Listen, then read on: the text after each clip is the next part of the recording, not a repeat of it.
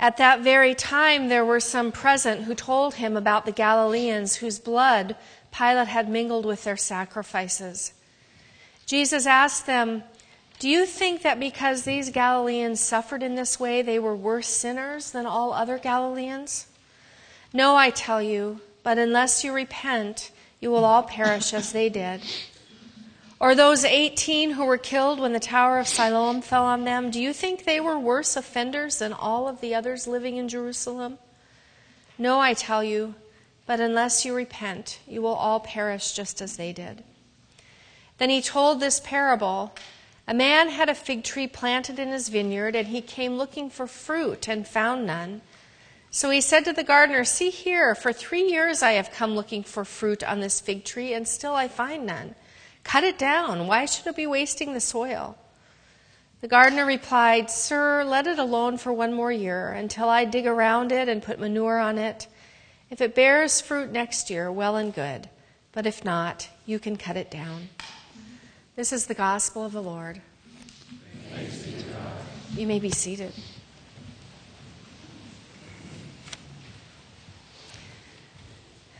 God's beloved people, grace to you and peace from God, our Creator, and from our Savior, Jesus Christ. Amen. It sounds like the people with Jesus that day had been watching cable news. They had heard all the tragic headlines, a report of several Galileans sacrificed by Pilate like lambs to the slaughter, a tragic death of 18 bystanders when a tower collapsed on them, another day, another cycle of bad news. It sounds familiar, doesn't it? For most of my adult life, I've started the day by making a cup of tea and checking the news headlines. It has been a ritual that I had looked forward to, but not anymore. I don't know what's changed, if it's me or if it's the news, but the headlines are just too heartbreaking. And I find myself asking the same questions repeatedly. How did this happen? What is wrong with this world? How can we fix this? I'm sure I'm not alone. Whether we get our news online or from the TV or the radio or the paper, we probably all ask some version of these questions.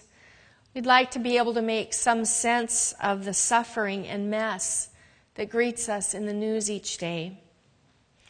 Jesus had some questions too. His questions were about how people interpreted what they heard, especially how they interpreted the news in the light of their faith. Do you think that the Galileans who suffered at Pilate's hand were more sinful than the rest? Is this why they met such a terrible fate? Or how about those people who died in the rubble of the tower? Was that their punishment for being sinful? Jesus asked them about this idea of divine retribution, the belief that suffering is somehow God's punishment for sin.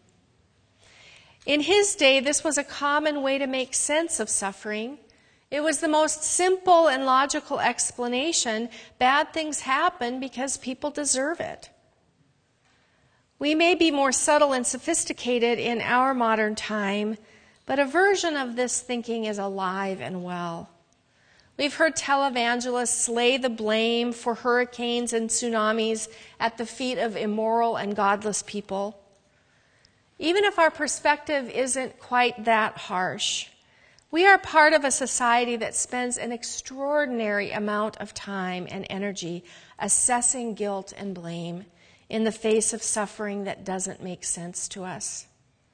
We place a high value on things making sense, as if life were a ledger that had to be balanced.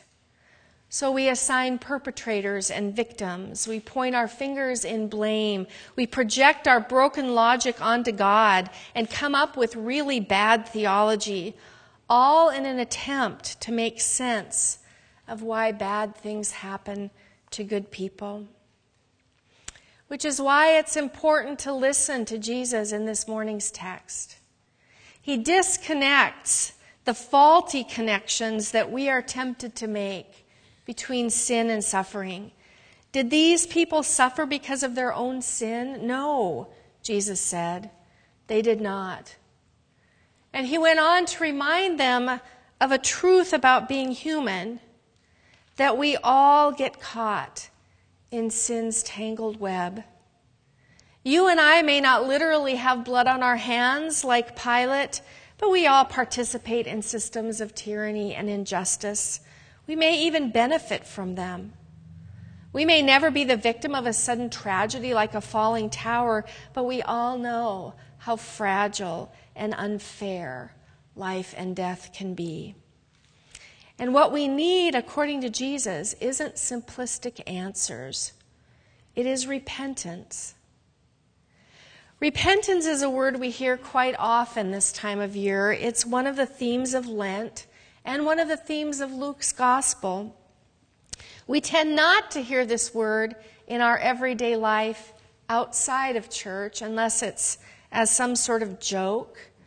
The word is weighed down with so much unnecessary, unhelpful baggage. Metanoia, translated here repentance, has its roots in classical Greek. It means to have a change in thinking, a change of mind that results in a change of behavior. This is how the word is used throughout much of the New Testament. It isn't so much about chest-thumping guilt as it is an openness to change. To repent is to be broken open by the Spirit and reoriented in God. Because God does not operate according to our logic or rules. That first reading from Isaiah reminds us of this. My thoughts are not your thoughts, nor are your ways my ways, says the Lord. For as the heavens are higher than the earth, so are my ways higher than your ways, and my thoughts than your thoughts. To repent is to be open to a new vision of God that changes our perceptions, our understandings, and our behavior. According to this definition, Jesus' entire ministry was a call to repentance. He cast new light on the kingdom of God. And in this light, people could let go of old beliefs that distorted God's face. They could turn from narrow understandings of God's justice and righteousness as if human beings know the mind of God.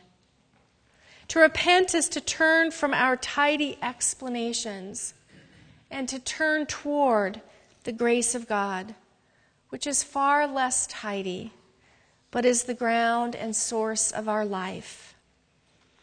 You see, the reign of God is not a tit-for-tat or a quid pro quo economy where everyone gets what he or she deserves. God's economy is fueled by grace, by God's loving kindness, without which all of us would perish.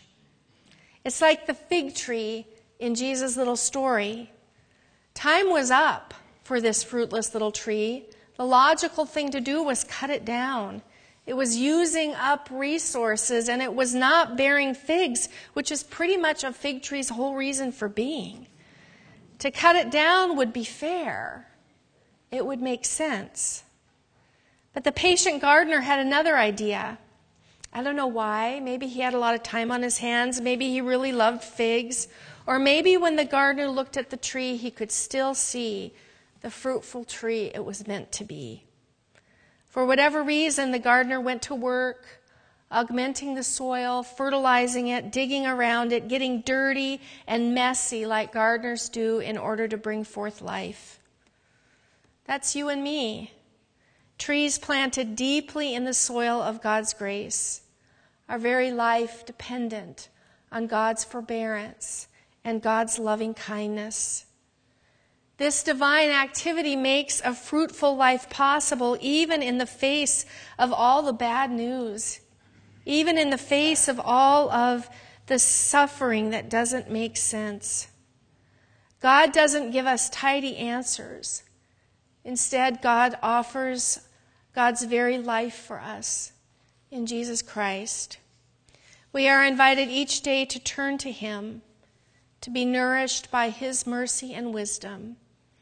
We are invited to trust that rooted and grounded in love, our lives may not be simple and tidy, but they will be fruitful.